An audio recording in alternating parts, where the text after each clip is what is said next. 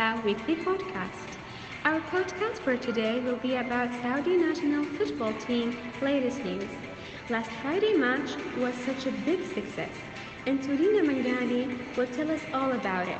Last Friday, Al Jawhara Stadium was full of Saudis who went really early to cheer for their national team. The tickets were sold for such a cheap price. The match was against Japan, which is a really strong team to defeat. Our team was well prepared and they started off at exactly 9 p.m. The first half of the match wasn't very satisfying, but in the second half, our team was able to score the one and only goal. Firas Al Brekan scored the perfect goal which guaranteed our team the winning. It was such a great success for our national team. Thank you for listening. This was Turin Namangani, and now back to Rana Aqil. And now, Al Hanouf Al Zahrani will tell us all about last Tuesday match. Last Tuesday, our national team had a match against China at Al Jawhara Stadium. At 7 p.m. the match started.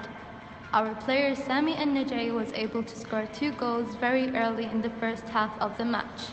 We started the second half with a score of 2-0, but as soon as it started, China was able to score 1 goal, which got us really worried.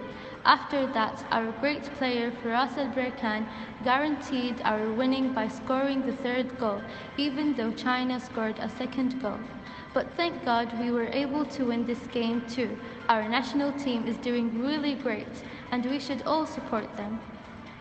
Thank you for joining us this morning. This was Al Hanouf Al Zahrani.